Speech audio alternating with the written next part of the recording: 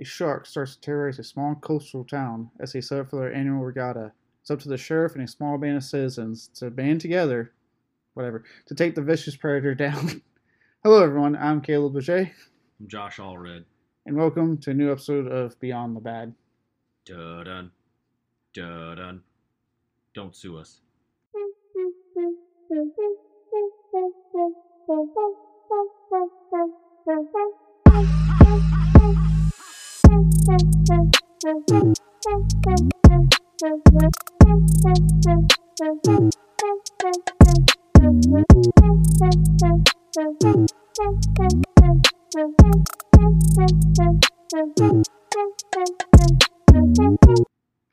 And today, if you're probably wondering, that title sounds familiar, and you're probably thinking Jaws, you're kind of right, but also kind of wrong.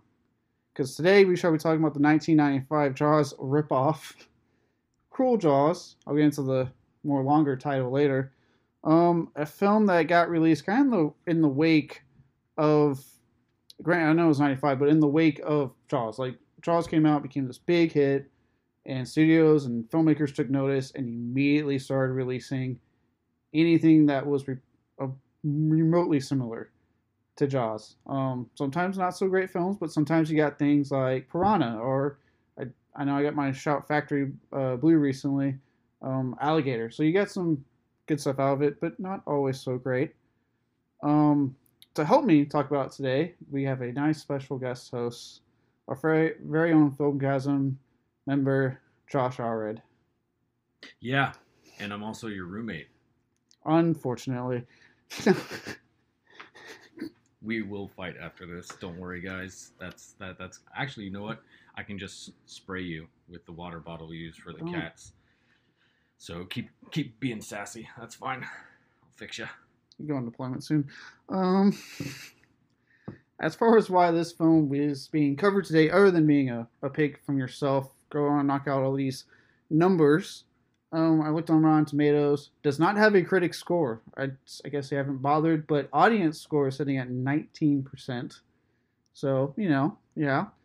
And on Letterboxd, it's sitting at 2.4, which I was actually surprised because I've done films that are sitting way worse that I kind of liked a little bit more. But hey, teach their own, right?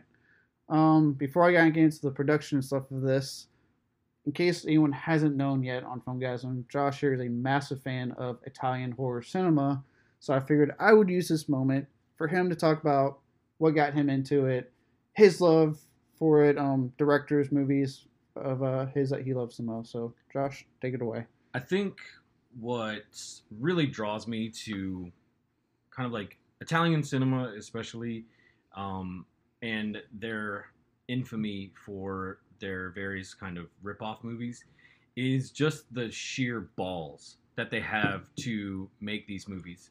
One of my favorites is Lucio Fulci's Zombie, and that was made in the wake of George Romero's Dawn of the Dead. And in Italy, it was released as Zombie. And so when Fulci made his movie, he released it as Zombie 2, which started, and I don't know if his was the first, but it kind of started this whole industry in Italy where they would take well-known films from the United States or other places in Europe, and they would cash in on them. And they would make these movies that either are in name only sequels to movies, or complete and utterly just disregarding any semblance to what came before them. So with Zombie, you have a movie called Beyond the Door, which is a mashup of Rosemary's Baby, The Exorcist, and also has a great jazz score to also accompany images of a kid eating pea soup through a straw, like really just weird shit that shouldn't be entertaining at all. But these movies are fucking amazing. My friend Ty really he's kind of like my pusher man when it comes to movies, because I'll tell him like, oh yeah, I really like this. He's like, oh okay, well if you like this, then I got this for you. You need to check this shit out. or you need to check this shit out. It's like, wow, you've never seen fucking, Beyond the Door, which I just mentioned. And I was like, no, I mean, I've heard of it. I've never seen it. And he was like, no, you got to watch this shit. And I bought it. Arrow put it out. It really makes no sense. And it really makes no sense that this movie, that movie exists. And it really is the case with Cruel Jaws, because that movie is really showing you in the most barest sense that a movie is literally putting together different sequences and images to tell a story. And Bruno Mattei literally gave no fucks as to who he, quote unquote, borrowed from in order to get this movie made. I mean, there's stock footage, there's literally whole scenes ripped from like The Last Shark and Joe D'Amato's Deep Blood.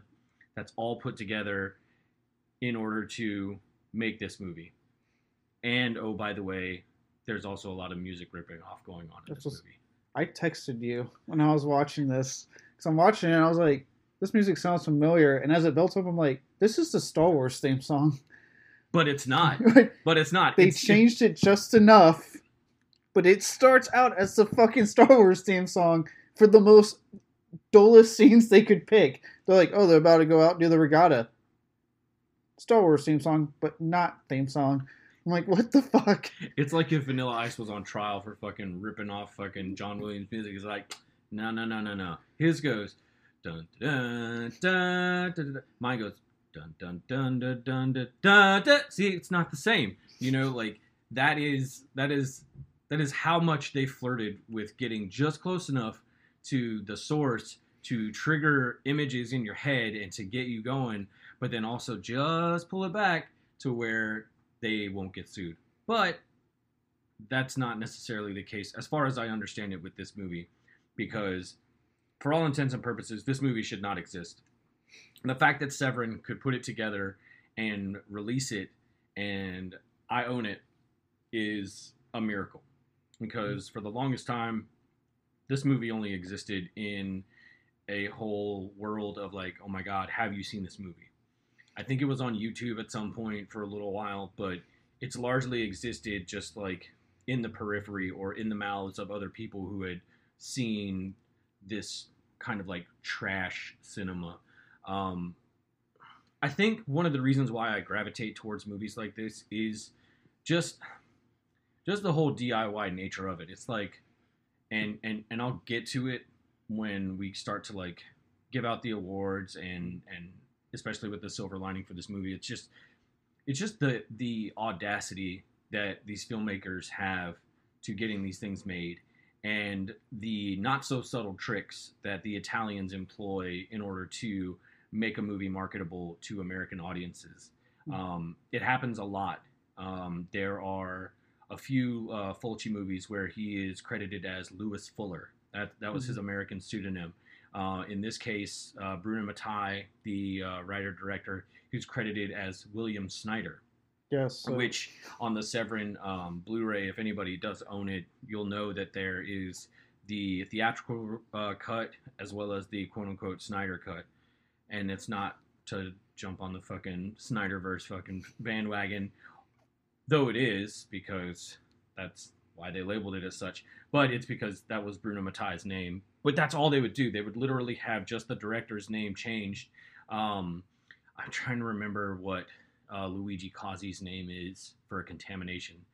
It's escaping me right now, but it's literally something just terrible. It's almost like somebody who English is not their first language. It's like, I'll make up an American name, and that's what I'll do.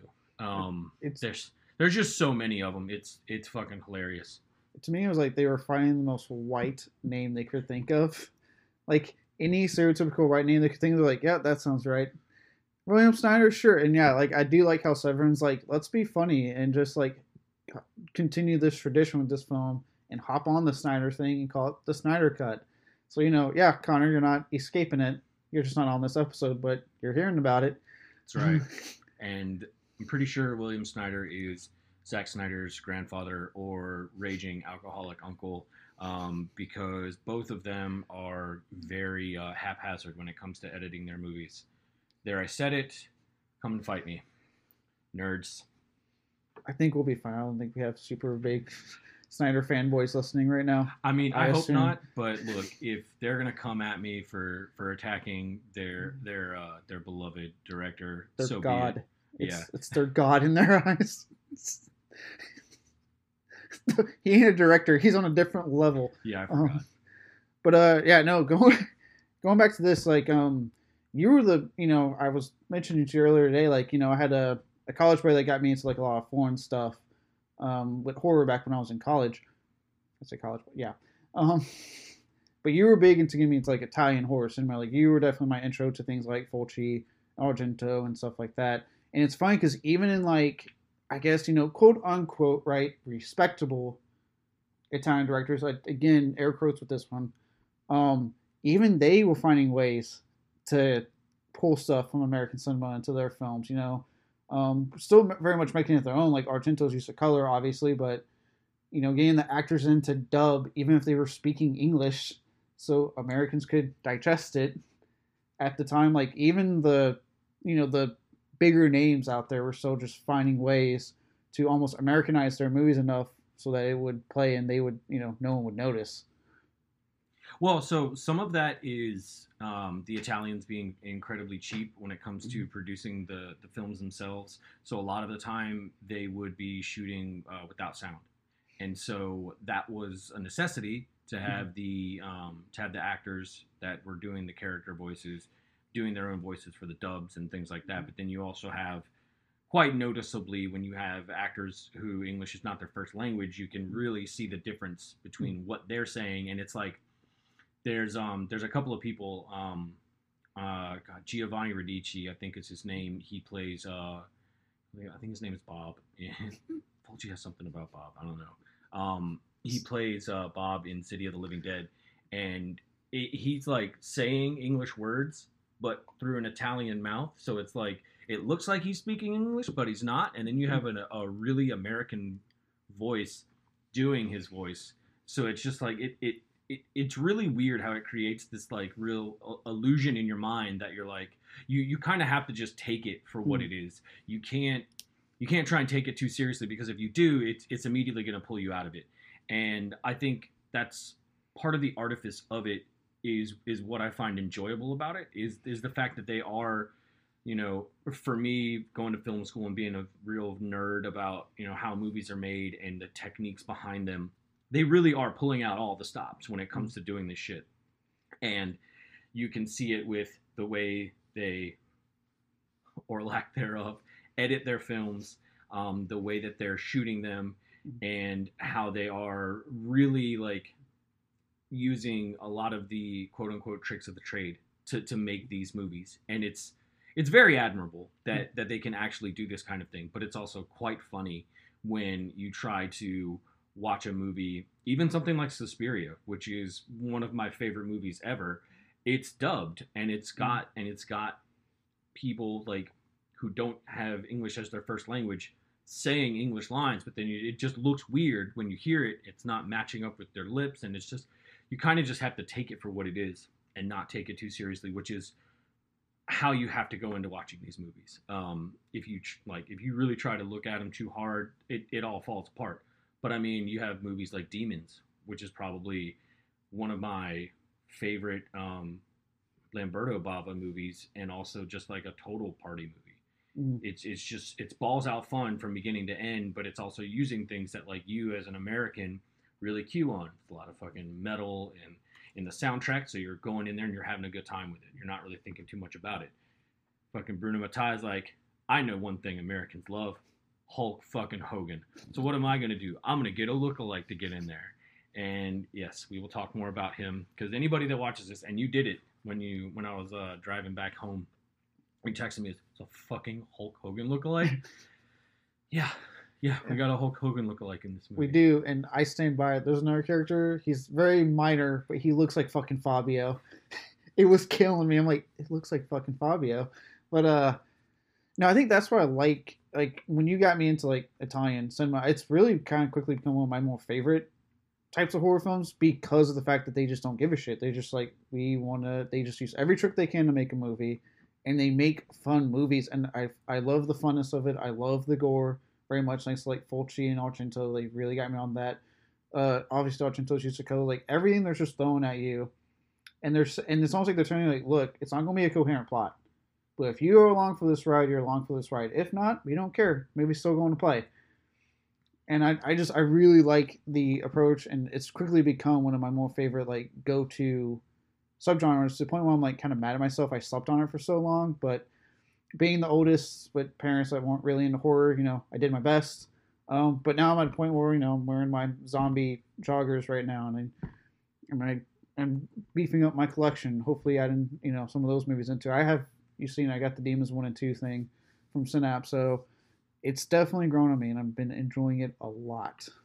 It's just never boring as far as I'm like I've been bored a lot by like movies that come out of America, even like low budget stuff, and to me it's like even if you don't have the resources or the budget, or even the talent, quote unquote talent to make a good movie, you should go to have fun. Like for me, one of the biggest crimes a movie can commit is to be boring. Like don't do that. Don't make me fall asleep watching your fucking movie. Like I was just going over this, taking my notes and getting my awards for this movie, and I was literally just laughing out loud at some of the shit that is in this movie because it is absurd. It's so absurd, but it's also just like, yeah, you want a shark in a movie. I'm going to give you a shark. I'm also going to give you different kinds of sharks. Not because I think you're stupid, but because it's the footage I could get. And I'm going to give you just enough that you're going to be like, wait, well, that's not even the same shark. What the fuck? But like I have way too much fun with this kind of stuff. And I think it's because I have seen a lot of these to this point, but you have never, and I don't think you can be adequately prepared enough for a movie like this, because it challenges you to actually like sit through it and watch it, but it just has no reason why it should exist, because it is just so blatant in every movie that it rips off shamelessly. Oh yeah. And it's fine too, because like between what the stuff you were showing me, right, to get into Italian cinema, and then to an extent Joe Bob, because it seems like every season he puts at least one Italian movie on the last drive-in. So it's like I'm getting inundated, but it's essentially with like quote unquote the best of the best, right? Like the more classic stuff that everybody flocks to. So when you were like, let's do this for Beyond the Bad, I was like, okay. And you kind of warned me. I was like, I should be fine. I've seen Bad before. And I sat through this one, and I was just sitting there going, oh my God. Everything you're saying, I was sitting there going, that's not the same shark. Why? I was like, you can't even just use the same stock footage? Like, you had to use... Why is Hulk Hogan in this? And it's not Hulk Hogan. What's going on? I'm just sitting there losing my mind. And then I went, I don't know why, but somehow I was entertained by this fucking movie. Yeah, you can't look away. I mean, once you think like this, you have this movie down, like what's going on. It's like, no, we're going to throw a little bit of a curveball. It's like, oh, you like Jaws? Sweet. You're going to like this movie. Probably. You like Jaws 2? Yeah, you're going to like this movie. Probably. Have you ever seen Jaws The Revenge? You're going to like this movie. Probably. But it doesn't matter, because at the end of the day, you're just going to be entertained. And even if you are just kind of like, why did I waste an hour and a half of my life on this movie? I will challenge you that you could do worse. Go watch fucking, I don't know, whatever garbage is out there now. Like, this movie is infinitely more entertaining. Oh, I would rather, because I'm like you. The Rosecrans film make me boring, so I'd rather sit through this and at least like be sitting going, what the fuck's going on, than sitting through a movie where I'm fighting to stay awake because it's dull, which is actually what I recently experienced with The Cursed last week when I'm in the theater looking at my watch like, please end, I'm bored. Like, or you got an origin story about a mustache? Fuck you, Connor Frank. You watch Death on now. There, I said it. It hasn't died yet. On that note, I guess we should probably move into development. Hell, as I like to call it. So we've kind of been talking about it. There's not a lot on the actual production of this film. What I was able to glean, we talked about were instead of just getting a fake shark because they just didn't have the money, Bruno Mattei bought stock footage before they ever filmed. I would say he borrowed. Probably borrowed. Heavily. Probably stole it. Probably. No, he definitely stole it. And it's funny that you talk about like development or production. I'm pretty sure Bruno Mattei was like, this fucking Spielberg guy, I can make a shark movie. What other shark movies do I know of that are out? You know what? I'm gonna make a shark movie out of all of those shark movies. That'll fucking show them. And I would love to see the script for this. I would be surprised if it's over 10 pages, and all those 10 pages are the dialogue that exists in the actual movie that we see, because it is extremely obvious from what was actually shot by Bruno Mattei and everything that was quote unquote borrowed. Yeah. So, yeah, I would be surprised if that script was longer than 10 pages. I would say even shorter than 10 pages, because if you take it from there, take away the dialogue that's straight out of other films, and now just look at it as purely original dialogue, I feel like they barely tapped 5. Fair enough. You might have a good point there. So, yeah, well, however you see fit, Mr. Bruno Mattei or William Snyder, whatever you want to call him, somehow got his hands on stock footage. Online keeps it legal. The Blu-ray keeps it legal. Says he bought, but let's just be real. Most of what I think is interesting is actually upon release, which we were talking about. So, like I said, there was a longer title used. And that title, ladies and gentlemen, when this was being marketed, was Jaws 5, Cool Jaws. The only reason they stopped using it was because Universal, who has been okay in the past with people kind of doing their thing, as long as it doesn't directly, copy paste shit from the movie, goes whatever. Saying your movie is Jaws 5 was apparently a step too far. Universal stepped in and said, hey, cut that, or we're pursuing legal action, so they cut it down to Cool Jaws. I can't say I completely hate Universal for that move. I mean, if you're a studio exec and you see that, you're like, hey, at the same time, it's 1995, and let's just be honest with ourselves. Could you do worse than Jaws the Revenge? No, even though Bruno Mattei... I mean, actually, so all 4 Jaws movies are borrowed for this movie. Up to and including the... I fucking hate when they do it, and they did it in Jaws the Revenge, was having sharks roar. And they do this right in the beginning of the fucking movie, where these guys are down there salvaging fucking top secret Navy information, and you hear a fucking shark roar underwater as it's attacking these dudes. It's like, sharks don't have vocal cords, for starters, and even if they did, it wouldn't sound like that.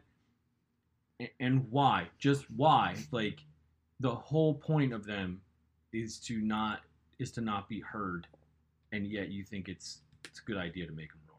I think it's just I think it's one of the dumbest things you can ever do in a movie, and it kind of lays the gauntlet down right then and there for like just how ridiculous this movie's gonna be, because the way you can even tell with how the way the scenes were shot, and it was edited together. It was almost like Bruno Mattei like didn't necessarily want to like trim it to where the actual dialogue's on. It's almost looking like you could see like just a half a second's worth of them waiting for action to be called, and then it's called, and then they're fucking doing their lines and shit. It happens throughout the entire movie, and it's just it's so fucking funny. So fucking funny.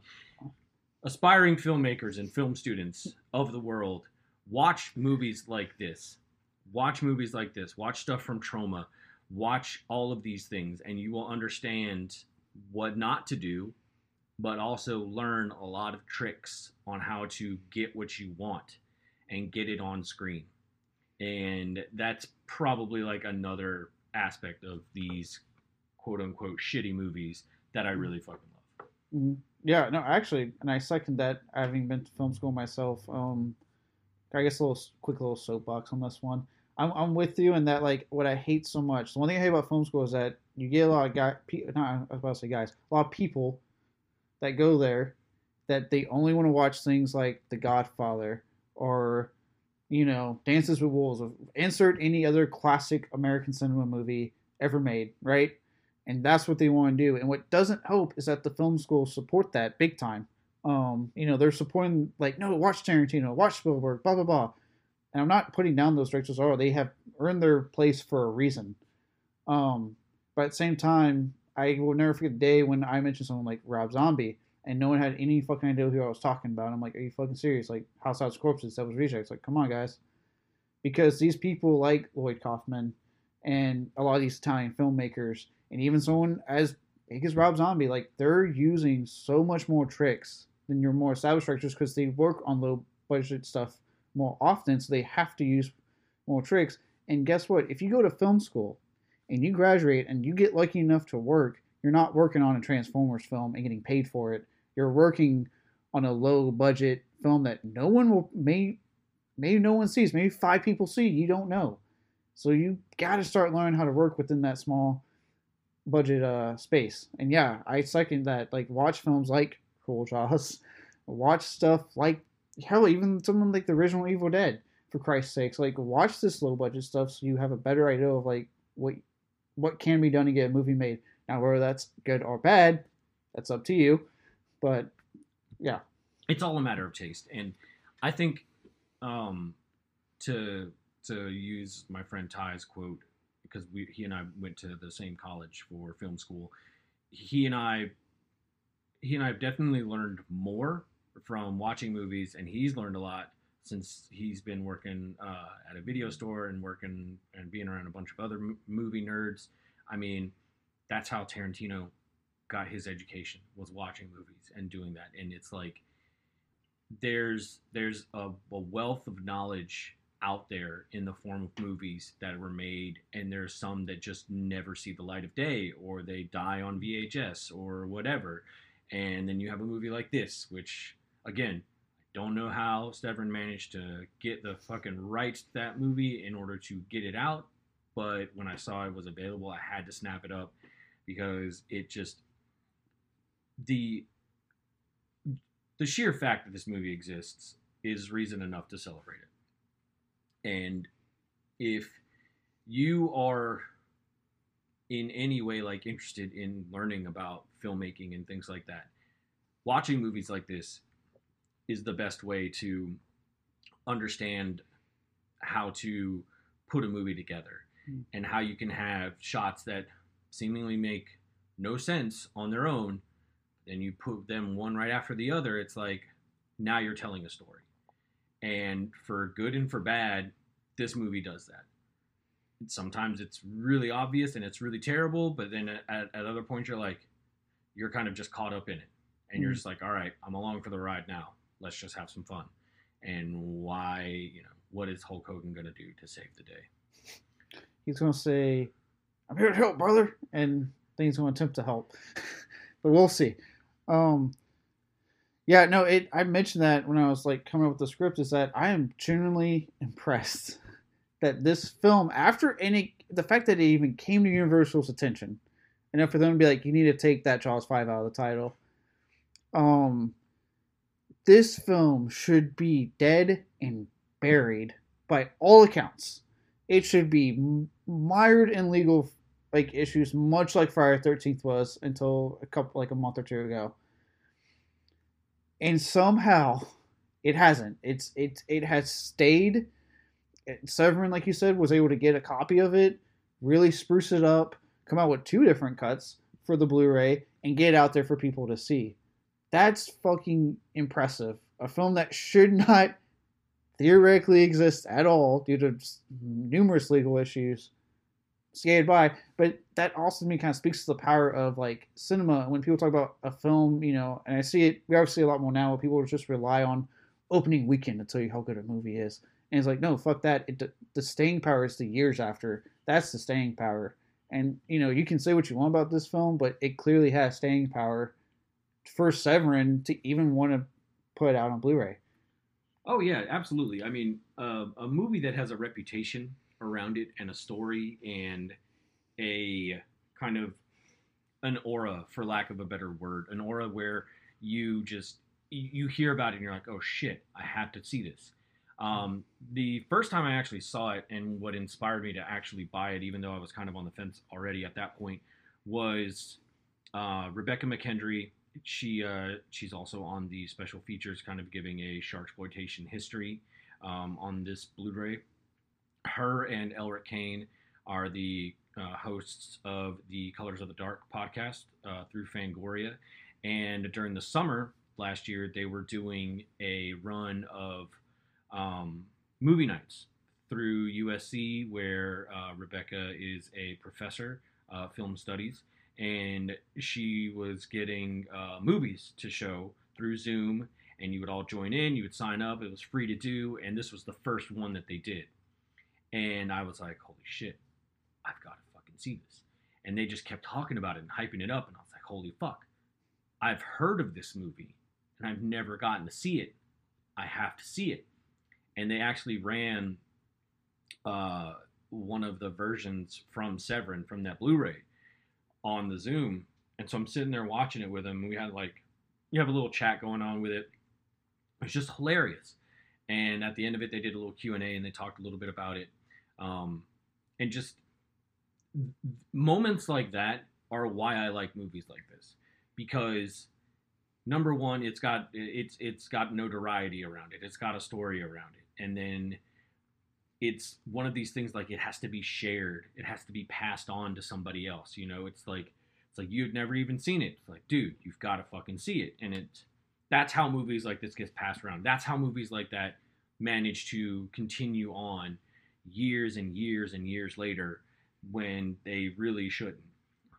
But, other people who have other opinions on what is good, what is a good movie, or what is, worthy of an award or whatever, they would just totally dismiss something like this because to them it doesn't make sense. It's not slick. It's not, well put together and all that crap. But I'm not bored by that. I would absolutely be bored by something that is made for the sole purpose of trying to get on everybody's awards list for their end of year best of movie and all this shit, and is released at, it's not made just to be made and for people to see. It has more of a purpose behind it. Mm-hmm. But only not in the sense of the story that's trying to be told, but in the purpose of, I want this to get awards and recognition because that's going to make it a good movie. Like, no, fuck that. It's totally stupid. And I'm going off on a tangent, but whatever. No, this is definitely the show to do that. Plus, it's always fun because then we can see what Connor and Austin want to text later. All in good fun, though. With that, I know we've kind of been going over it. Do you have any more thoughts on just that whole movement of Italian rip-off films? So if I can do anything, I will kind of give you my list of some of my favorites. And if you haven't seen them, I would highly suggest you go check them out. Like I started off with, Zombie is one of them. Beyond the Door, Contamination, which we talked about. There's a whole string of Evil Dead knockoffs that are just House. I think they call them House 2, House 3, because that was how Evil Dead, I think, was released in Italy. It was, and I would have to double check with my buddy Ty about it. And what I can do is I will ask Ty and kind of get a little list together, and I can throw that up on Twitter. And that way, if anybody is interested in checking a lot of these things out, by all means, go for it, check it out. It's just you're kind of opening your horror world, or not even horror necessarily, but just your cinematic world open when you allow movies like this to come in. There's another one called Night Killer, actually, ironically enough, that is kind of weird parts Nightmare on Elm Street with it. Again, it's one of these movies has no reason to exist, because there's like whole scenes where there's like this weird lovey-dovey music played and there's a woman on the beach and it's totally absurd, but it's out there and it should absolutely be watched. And that was another one that Severin put out. Fun fact, it was shot in Virginia Beach, which is close to where Caleb and I live at the time. So there you go. Little fun fact for you. That fun fact on me on the bat. I like it. Damn right, I'm full of useless trivia like that, and people wonder why I'm single. I've never wondered why, but let's move on. But no, yeah, I look forward to that list. I can, just like with the film school thing, I can second as someone who's opening the door himself, getting more into the Italian stuff. It's a different and for me very fun war to step into. I've been highly enjoying it and look forward to continuing down the rabbit hole for years to come.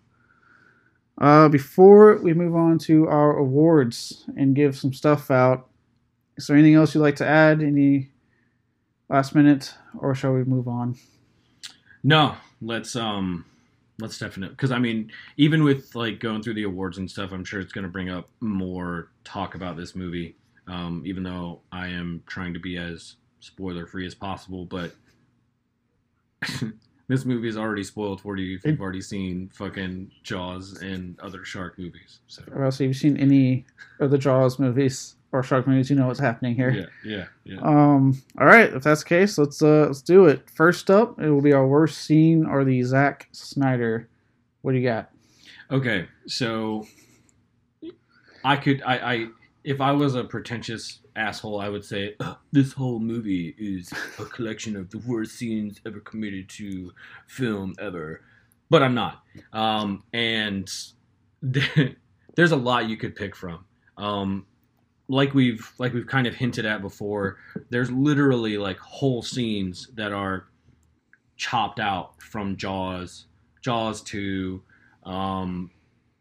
that you're kind of blown away again at the audacity of Bruno Mattei to put those things down and give no fucks and just say like, yeah, that's what we're doing. For me though, the part where I was probably having my most fun was towards the end of the movie. It's the much advertised regatta scene where this is supposed to be the race that is going to save the town, keep them in business another year, and also supposedly somehow, don't know why, but also save Hulk Hogan's fucking aquatic park. Don't ask me how. I still don't understand. And even more unbelievable, it is going to be saved by windsurfing. And I ask you, when has windsurfing ever saved anybody? It hasn't. So don't try and hurt yourself thinking about it. It hasn't. It's too late. I hurt myself. So yeah, like, again, and this is almost like a mini film school, this sequence, because you can see where there are certain parts where there's some of the more featured actors, I'll call them. Again, I don't know what Italian cinema has against guys named Bob, but there's a dude named Bob in this. Caleb's favorite Fabio guy. They're racing against each other, and you can clearly see that they're not moving anywhere, that they're probably just on the beach, and the way the camera's positioned in the sky, it's like nobody's going to notice that these guys aren't actually moving if we have them move. So yeah, like they're battling against each other. At one point, Fabio's fucking like talking all kinds of shit, using some of the lamest put downs on anybody, and then to which Bob's response is, well, you're a loser. So yeah, but then that also culminates in what I like to think of as Bruno Mattei's weaponizing of the footage to literally assault you, because he is pulling out all of the stops in using any and all like documentary stock footage from The Last Shark or Deep Blood, and putting it all together. And also, at the same time, never actually showing you a shark in the footage that he shot during that race. All you see is a fucking little buoy getting pulled around and knocking people off. And that elicits, fucking Hulk Hogan, or how somebody labeled him in a Letterboxd review, Hulk Hogan. I apologize for that. That's not my dad joke. That's somebody else's. I approve of the dad joke. But yeah, so like he is abhorred at a buoy knocking somebody over, and he knows it's sharp. It's doing it.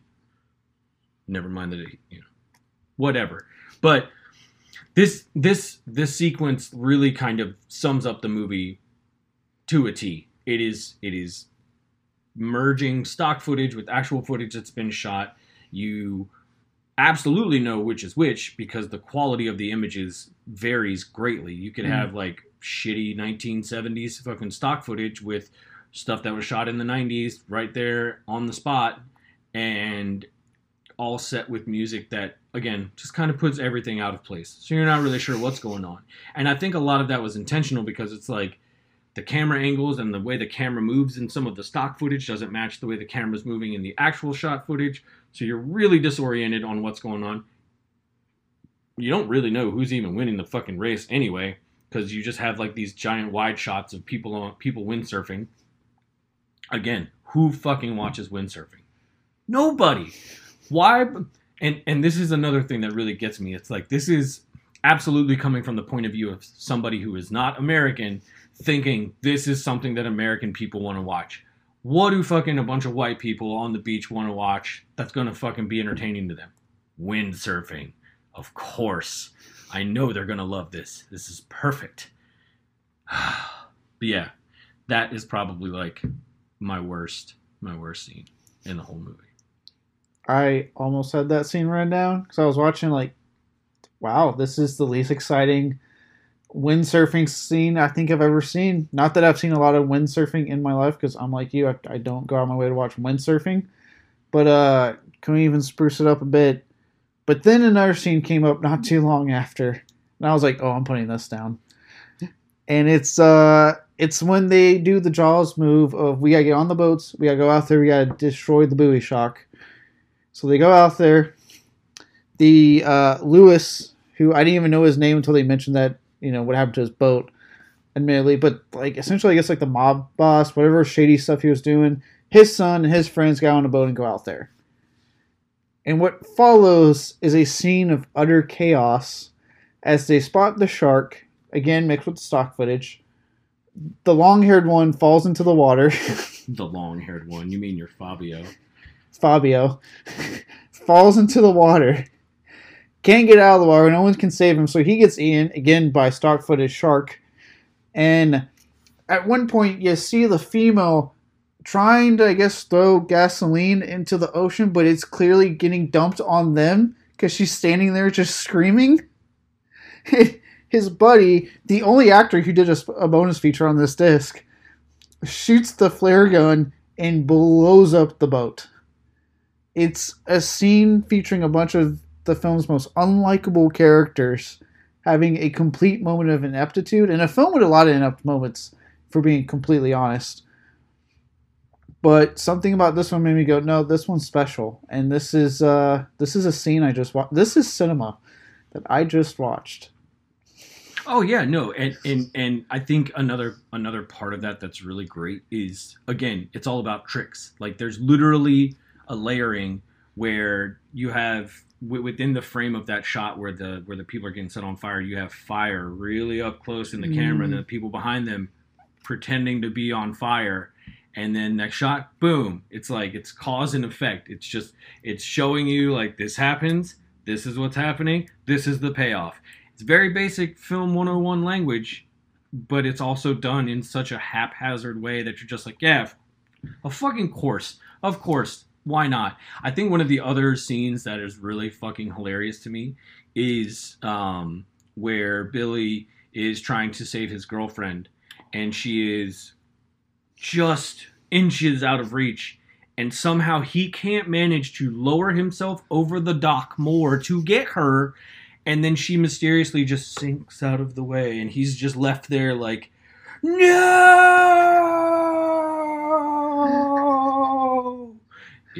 Yeah. Shit like that is why this movie rules.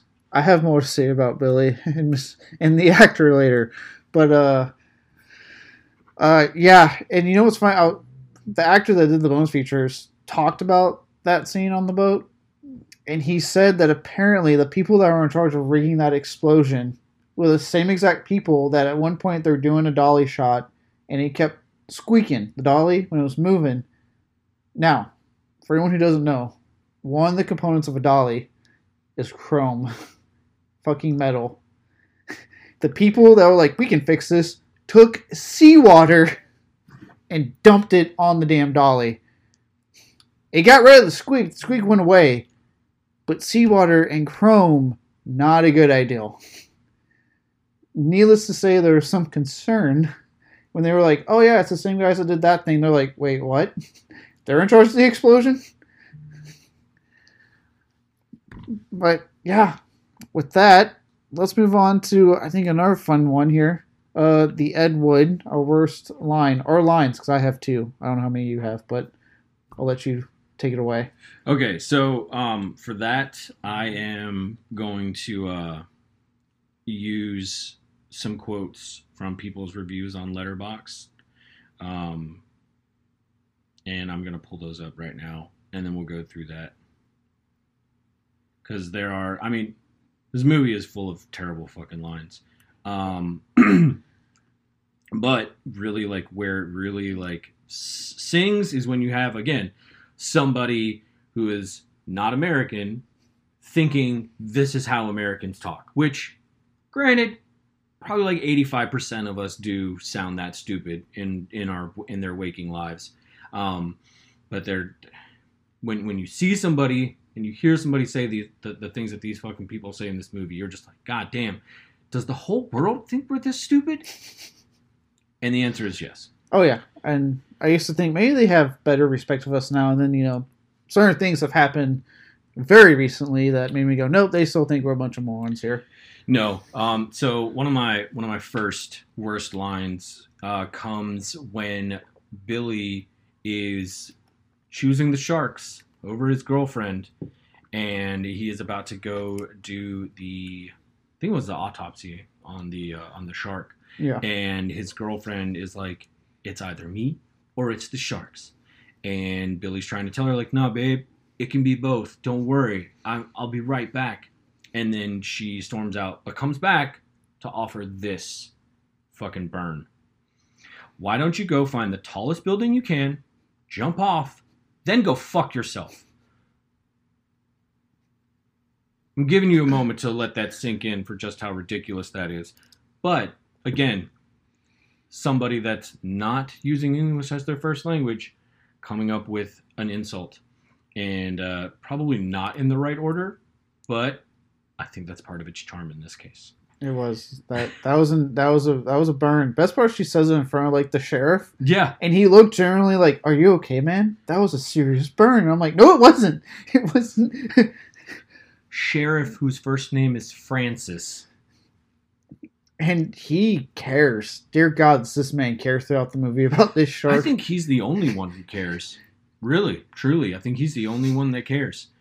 And, oh God. Okay, so another one is where this guy says that he is, how did he put it? That he was in charge of pussy? Isn't that what he said to these ladies? He said that he was in charge of the pussy on the beach. He also has another great line where he's at a party and he's like, I'm a sex machine. I even got a spare set of balls. I don't know what you want to do with those balls, my friend, but okay, go for it. I hope you have fun with that. I don't know what you want to do with them. I don't know where they're located. I'm kind of like, where are they at? Where's this spare set at, buddy? I don't know. All I can think of is Gearhead from Rick and Morty, where he's got like another compartment for his fucking nuts. But again, just this is only the tip of the iceberg, and there's a lot to choose from in this movie. So really, you can take your pick. This movie's chock full of some really terrible, really good bad lines. But, yeah. Yes, yeah. it is. Because I'll throw that over to you. I'll say it is, because I have two that different ones. Actually, your first one, I got scared for. I was like, oh shit, did he take the one I picked? Because it's that same scene with his girlfriend, but she gives him the ultimatum is what I went with. When she goes, it's me, it's the fish, or me? What do I have to do for you to pay attention to me? Grow gills? Something about that just made me go, what the fuck did she just say? Like, I'm like, no, growing gills, I don't know why that's what you jump to, lady. That's not what I think any guy wants at all. Well, maybe Bart Pattinson, The Lighthouse, a little different, but that was my first one. Another one is said by a heroic leading man that had this ultimatum thrown his way, and he's talking about the shark, as he does throughout the movie. And mind you, the film's established at the very beginning that this is essentially a Navy experiment, which, as two guys in the Navy, trust me, there's no way in hell we're experimenting on sharks. We're too dumb to do that. But he says this later, like halfway through the damn movie, and it's almost as if someone trained him to attack and kill. Okay, first off, let's unpeel this thing. First off, sharks are only trained to attack and kill. It's in their instinct. Second off, how many people died for you to come to that conclusion? I think this is like after the third or fourth body washes up, and he's like, this is my conclusion. I'm like, well, no shit. I mean, clearly. Yeah. With that said, this one just kind of will go hand in hand with the lines. And this is another one that, like the lines, I feel like he could pick anyone in this movie. And that is our Steven Seagal, the worst performance. Mine is definitely going to have to go to Richard Dew, who is the Hulk Hogan lookalike that plays the proprietor of the Aquatic Center under threat of foreclosure. His character's name is Dag Sorensen, which I don't know what Dag is short for, if it's a nickname for. If anybody has an idea, let me know. So yes, this is an actual like truth about this guy, is that he did do lookalike work as a Hulk Hogan impersonator. Which, if you look at this guy, Hulk Hogan was not a big man. I think he was like 6'1", something like. This guy's like 5'8" on a good day. Does not have the physical shape at all to even. A blind person could tell that this guy was not fucking Hulk Hogan. Like that's how much this guy does not look like Hulk Hogan, in the sense that an over-tanned, bleach blonde guy with a Fu Manchu fucking looks like Hulk Hogan. Then this guy fucking looks like Hulk Hogan. He's the guy that your dad finds at the fucking corner of the liquor store after he buys him a 40 and says, hey, I need you to come over to my kid's birthday party, wear this, and just say, oh yeah, brother, and you'll get the other 40 that I'm going to buy you. Like, this is the guy that shows up at your fucking birthday party and shatters your dreams because you're like, Hulk Hogan doesn't look like this on TV. He looks happier on TV. This guy looks sad. But yeah, like, it's bad how much he does kind of look like Hulk Hogan's little brother, but in no way, shape, or form does he actually look like Hulk Hogan. But that is one of the things that this movie is known for, is having a fucking Hulk Hogan impersonator in the fucking movie. And I think that kind of ties into one of the observations I think I had. Yeah, somebody said actor who is Hulk Hogan's twin, in the sense that, you know, if he was Danny DeVito in Twins twin, that's like the visual comparison I'll give anybody that hasn't seen this movie. Yeah. I would have forgiven this person more had they just gone full head with it and had him actually do Hulk Hogan lines. Like, had I been hearing some hell yeah, brother, or anything else, I'd been like, all right, I can. This is fun. But he doesn't even do that. He's playing a character. So I'm just like, fuck. If he could have been wading in the water and said, what you gonna do, shark, when Hulkamania runs wild on you, that would have made this movie better. That's what I would have fucking stayed for. Had that happened, I probably would love this movie that much more. But it's still incredibly funny that this guy is fucking in this movie. And I think this is the only movie this guy ever did, apart from some other credits that he has on IMDb. But like, this is You can't find this guy anywhere else. I don't know what happened to him. I really wish they could have talked to him to get his perspective on this movie. Because from what it sounds like from the one actor who is the pussy inspector, he said it was crazy to be on that set because like Bruno Mattei spoke no English, and he gave all his directions to an interpreter who then did not actually interpret the fucking information that Bruno Mattei was trying to give, and so the actors would just do what was on the script, and Bruno Mattei would get pissed off that they weren't doing the things that he was just fucking telling the interpreter to do. So I can only imagine how frustrating it was to be an actor on that set. But damn it, he tries. That's all I gotta say. He does. He really tries to sell the storyline between him and his daughter. I will give him credit on that. For me, the character I mentioned earlier, I think that has the ultimatum thrown his way. He's supposed to go fuck himself off the Empire State Building. Played by Greg Hood. That's who I picked. I put him down because he is our main character, and his line delivery is god awful. It's almost like kind of funny in a way, because I'm like, why are you delivering it like that? It's everything is said so over the top. The way his lips, like I noticed, like he moves to really emphasize like serious points. I'm like, what? I'm like, are you okay? As I'm watching the movie, I'm like, are you about to die, dude? Like, what's going on? It's just like the guy is something else, and it's entertaining in all of the wrong ways, if that makes any sense. Yeah, totally, of course. I mean, so that was Billy, right? Yeah, Billy. Yeah, yep. Okay, so we're just keeping it all in the family. It's Billy Sorensen.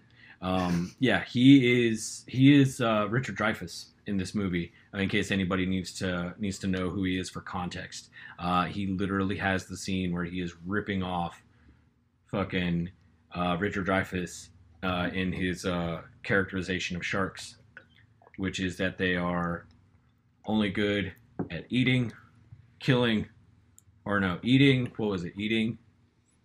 How did he put it? God damn it. Eating, killing, and mating. Yeah, and making baby sharks. Making baby sharks. Yeah. So there you go. And we butchered those lines just as much as they butchered a lot of other lines in this movie, especially given that they were from a wildly popular movie that everybody and their fucking mom had seen up to that point. So, yeah, and he's also the one who did the my girlfriend is 3 inches away from me and I can't reach any farther down to save her, so I'm going to scream, no. Yeah. Oh, man, as soon as he started delivering lines, I'm like, this is it. Like, unless someone else completely obliterates my senses right now, like, this is it. This is my worst performance. It's this guy. And you know what? To his credit, he never once failed me. He always showed up ready to get that award for me every time. Now for our last worst award before we go on to our silver lining, filmmaking decision, the Michael Bay of them all. Well, I could go for the obvious one and talk about, well, I guess in a way it is going to kind of lead into it, explosions. But pretty much like every use of stock footage that Bruno Mattei uses in this movie, whether it's stock footage or it's footage from other movies, all of that is a terrible decision, but it's also like the ballsiest decision he can make. Because again, he didn't have the budget to actually make a movie. He just, I think for him, this was like a point he had to prove or a bet he had to win with somebody. Like, oh, you can't make a better movie than Jaws. He's like, what? Hold my beer. I got this shit. Hey, wait, you know what? I'm going to do you one better. I'm not even going to fucking get a real shark for my movie. How the fuck are you going to make a shark movie without a shark? Watch me, bitch. And so what does he do? He fucking finds fucking stock footage, documentary footage, other movies, doesn't matter. If it's got a shark, I'm going to use it. And that's why you have a mako, a tiger shark, great white. The characters aren't even sure what fucking shark they're dealing with at this point. And oh, by the way, to give you a further zinger, even after they think that they've blown up the shark, they show a point of view shot of something swimming along the bottom of the water again to tell you that it's not over yet. Also, the hilariously bad day for night shots. Those are probably some of the worst, but also the most hilarious because you literally have people trying to squint like they're in the dark, like they're in the fucking dark, and they're clearly in the daytime. It's bad. It's really bad. I was watching it and I was squinting because it happened, and I texted her. I was like, "What the fuck?" Because I thought like the TV messed up. I'm like, "Why is there a blue filter all of a sudden? What the fuck is going on?" And you're like, "It's day for night." I was like, "Oh my god, this is supposed to be night." I'm like, "Yeah, that was. Oh my god, that threw me off." And I thought it was only happening the one time. I was like, "All right, it's over. It's not coming back." And it came back with a vengeance again later. I was like, "Fuck, it's back! No, don't do it again." Oh. Just when you thought it was safe to relax your eyes, we're going back to nighttime. God damn it.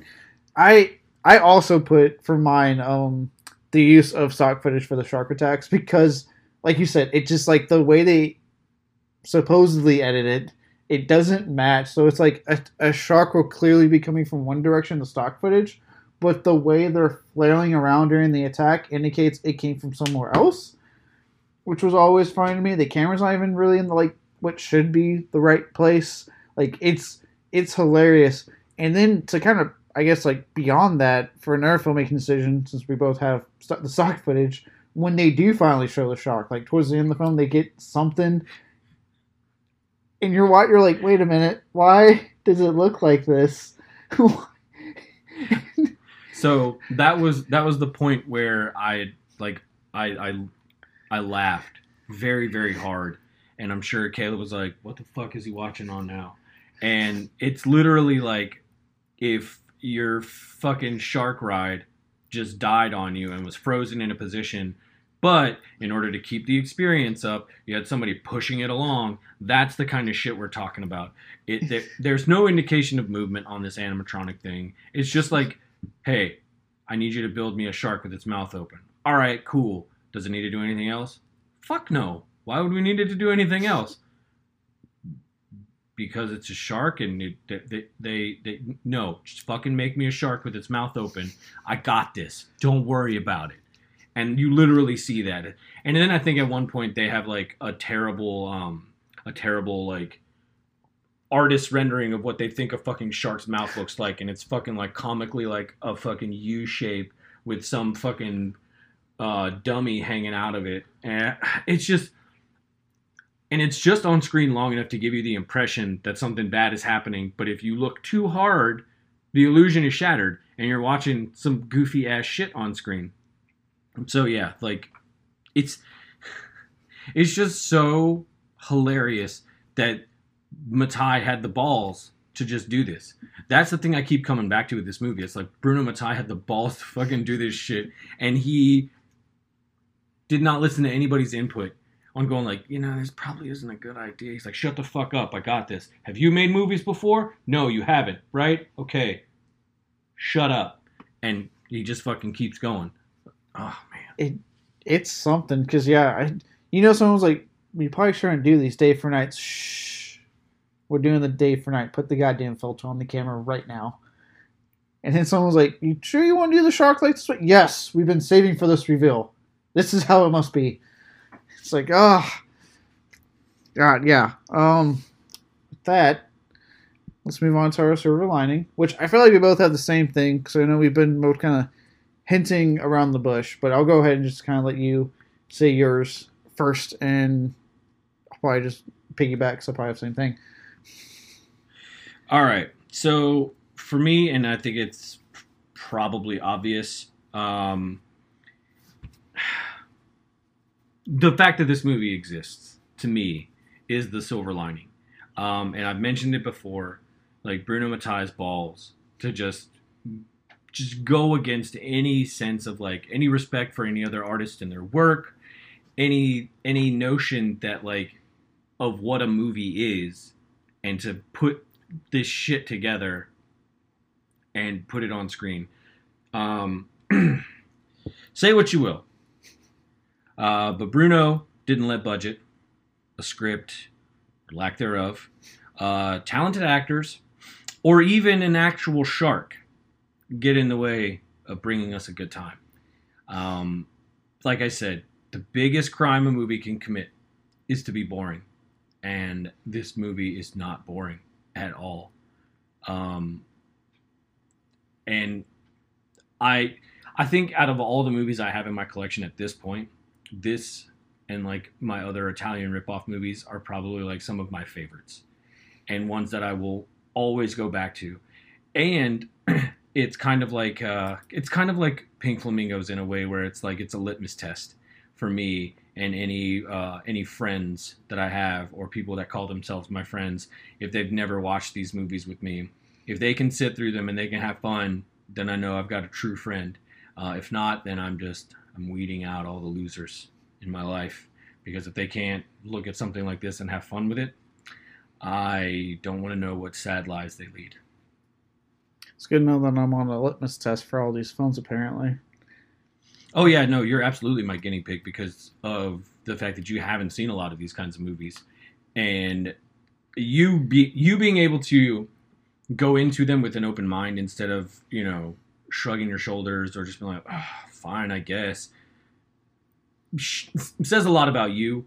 And when you come out the other side of these, you have an appreciation for what they are, not trying to come at them with any kind of preconceived idea of what what you're getting yourself into, because you can't have any kind of idea of what you're going to get from a movie like this, because if you have any expectation whatsoever, it's going to be ruined within the first 5 minutes, especially with this fucking movie. You're like, what the fuck? Like, I've seen some aquatic horror movies in my day, but I have never seen anything like this. And that is something that always comes back to for me. It's like you are never prepared and you had never seen anything like this before. And that's the kind of shit I love. That's the kind of stuff I love to spring on people too. Yeah. I will say before I say my silver lining, yeah, it's always fun to me when I sit through these films you recommend, because it's like going through a battle. Like, I start out like clean, like theoretically, like figuratively clean shaven, all put together, like, all right, let's do this. And the movie ends and I feel like I'm just holding a cup of coffee. I got like patches where I forgot to shave my head, and I'm all like 5 o'clock shadow, and I just look dazed and just, you okay there? Yep, just made it through a movie. I made it through this movie, and I don't know why, but I liked it. I need to go shower now. It's like that almost all the time, actually. For me, it's, yeah, like I said, for my silver lining, it's like roughly the same. And I put the sheer balls to just openly rip off not just Jaws 2 or 3 or 4, but they even looked and said, like, what are some other movies we can do? Everyone likes Star Wars, right? They like that theme song? Let's do that, but don't do it exactly, because we cannot get hit with copyright. And they just did it. No cares in the world. That, pulling, like I said, the fucking, like you said, like lines of dialogue, like, no one's going to remember they said that. Alright? It's fine. As if, like, home video didn't exist at the time. They're just like, no one's going to fucking remember. Okay? Just pull the line. It's okay. Like, just that ballsiness, that audacity, to an extent, to just say, like, we're doing it, and I don't give a shit what anyone says. Bravo, Bruno Mattei or William Snyder, however you want to be called. Like, bravo. I am genuinely impressed by doing that and having this film be out there for people to buy and watch and enjoy, when, by all means, like I said earlier, this should be buried in a sea of legalities. Yet here we are. Well, I mean, I think for a while it was, and it was not available anywhere. And again, kudos to Severin. I don't know what David Gregory did or how he got it, but you fucking made it work, dude. And I am infinitely impressed that you still have it. Also, just so you guys know, you're probably going to have to look for it on fucking eBay or, some other way to get it, because Severin doesn't carry it anymore. They do still have Joe D'Amato's Deep Blood, so you'll see parts of it. But yeah, you're going to have to find it some other way. But that's why, you have friends like me that actually have it, and you can always borrow it. Yeah, so there's the one downside. As much as I love the smaller boutique, if you will, like genre physical media labels, For the most part, they keep stuff for a long time, but every so often they get something that they can't keep forever, and you finally get that itch to buy it. It's happened to me. Actually, with something like Shout, I was like, hey, let me pick up their Jeepers Creepers 1 and 2 because I like the first two at least. And of course, when I got on there, gone. It's no longer available. And I was like, fuck. But hopefully, with the new one supposed to be coming out this year, maybe I'll get lucky and they can get their hands on it again. Or who knows? I know the whole thing with Victor Salva kind of mirrors that franchise more than for a lot of people. So, with that, now that we've done the silver lining and the awards, it's time to see what's in the box. What's in the fucking box? Give me the gun. All right. So, oddly enough, this movie has a lot of positive reviews for it on Letterboxd, and it was I was gonna try and go for some for some more distasteful ones, people that were pissed off at what they were watching, and a lot of people weren't even saying that. So myself, I think I gave it a 3 out of 5, and again, it's just for the sheer balls of it all. And I'll give you some of the more interesting ones that I've seen. So this person made a list of things that this movie's got. Storyline that rips off Jaws, Jaws 2, Jaws 3, Jaws 4. That was my addition. Score that rips off Star Wars. Check. Actor who is Hulk Hogan's twin. Check. Real life documentary shark footage. Check. Highly laughable dialogue. Check. It's got the aforementioned "Go fuck yourself" line in there as well. And to quote this person, Nato80 on Letterboxd, yes, this Italian rip job from director Bruno Mattei has it all and is a hilarious film. Kick back with a drink or two and enjoy. And I will second that. This is absolutely a party movie for me. This is something that you can have on in the background, and at various points, people are going to turn around and look and go, what the fuck? Why is Hulk Hogan in a shark movie? Little things like that are going to happen. Especially the inevitable debate when you're like, no, man, it's not Hulk Hogan. You got that one stubborn friend. It's like, that's Hulk Hogan. And you're like, are you fucking serious right now? Right. There's always somebody who's like, nah, dude, I met Hulk Hogan once. I know exactly what he looks like. That's fucking Hulk Hogan. Richard Dew is just his actor name. Shut the fuck up. No. Right, then pull up Rocky 3, and then you tell me if that's his actor name. So there was another review from Rat King's Finest. It's quite lengthy. But what I'm going to do is I'm going to pick out a paragraph because a lot of the stuff is what we've talked about already. And I'm going to quote them here. You can't call it good, but you can call it shockingly daring. I'm assuming all the ball jokes are due to the fact that everyone behind this had enough of them to go through with it and pull it off. Italian ripoffs reached their peak with this one. They didn't even try to hide it. So much frenzied fun packed into every garbage moment, it's impossible not to love. Yes, exactly. This movie is impossible not to love. And I know plenty of people that would not sit through this and make it through it, and they are weak, and they should be dealt with as such. This person's got a nice little review.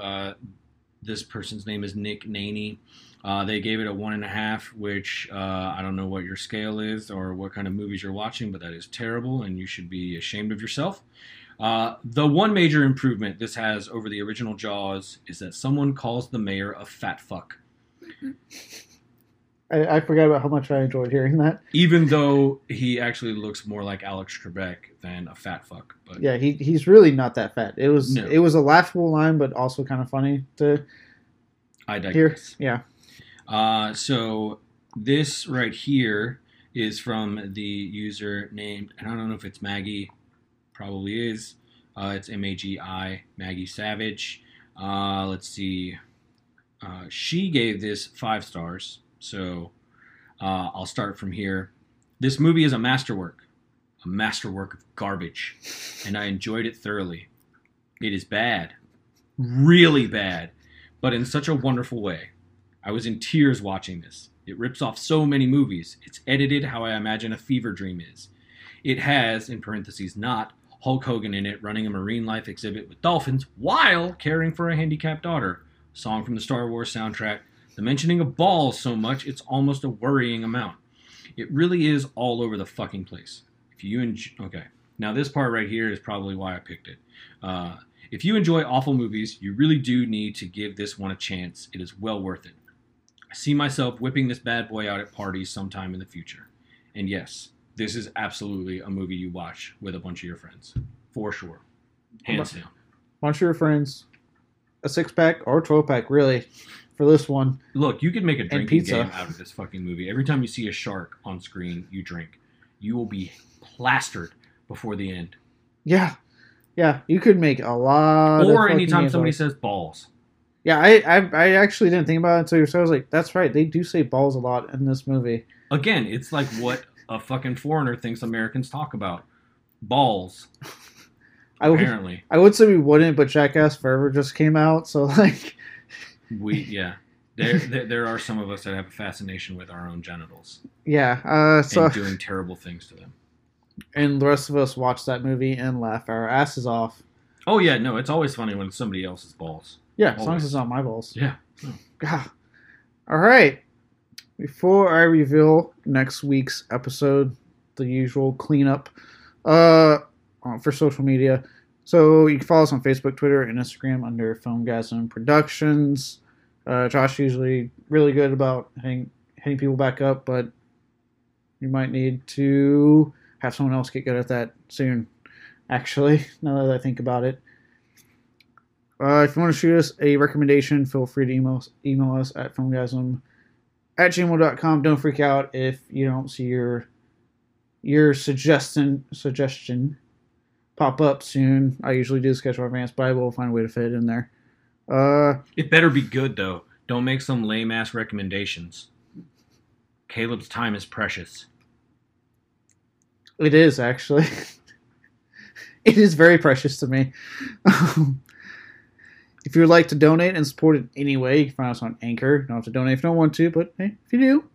And finally, we do have a website that started this whole thing, filmgasm.com. You can find reviews, articles, trailers, and all of our episodes on there. Have at it.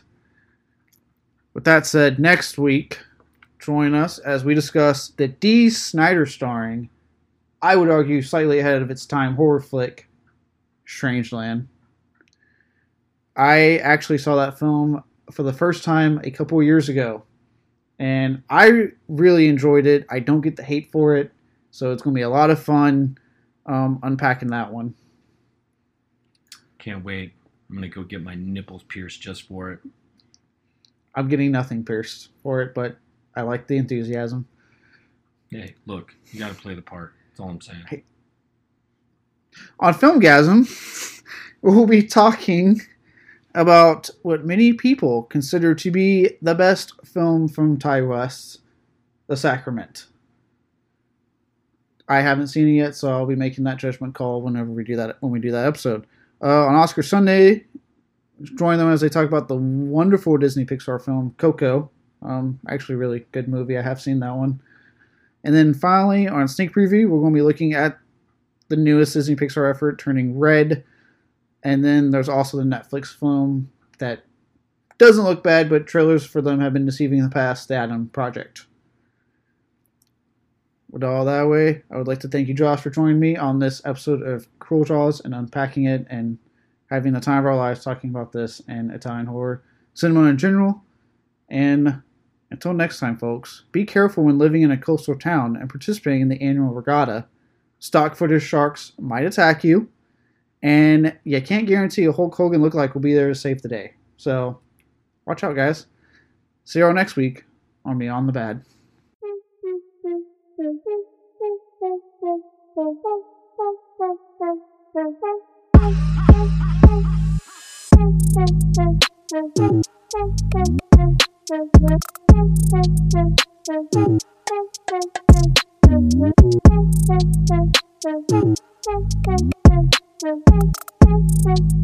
Thank you.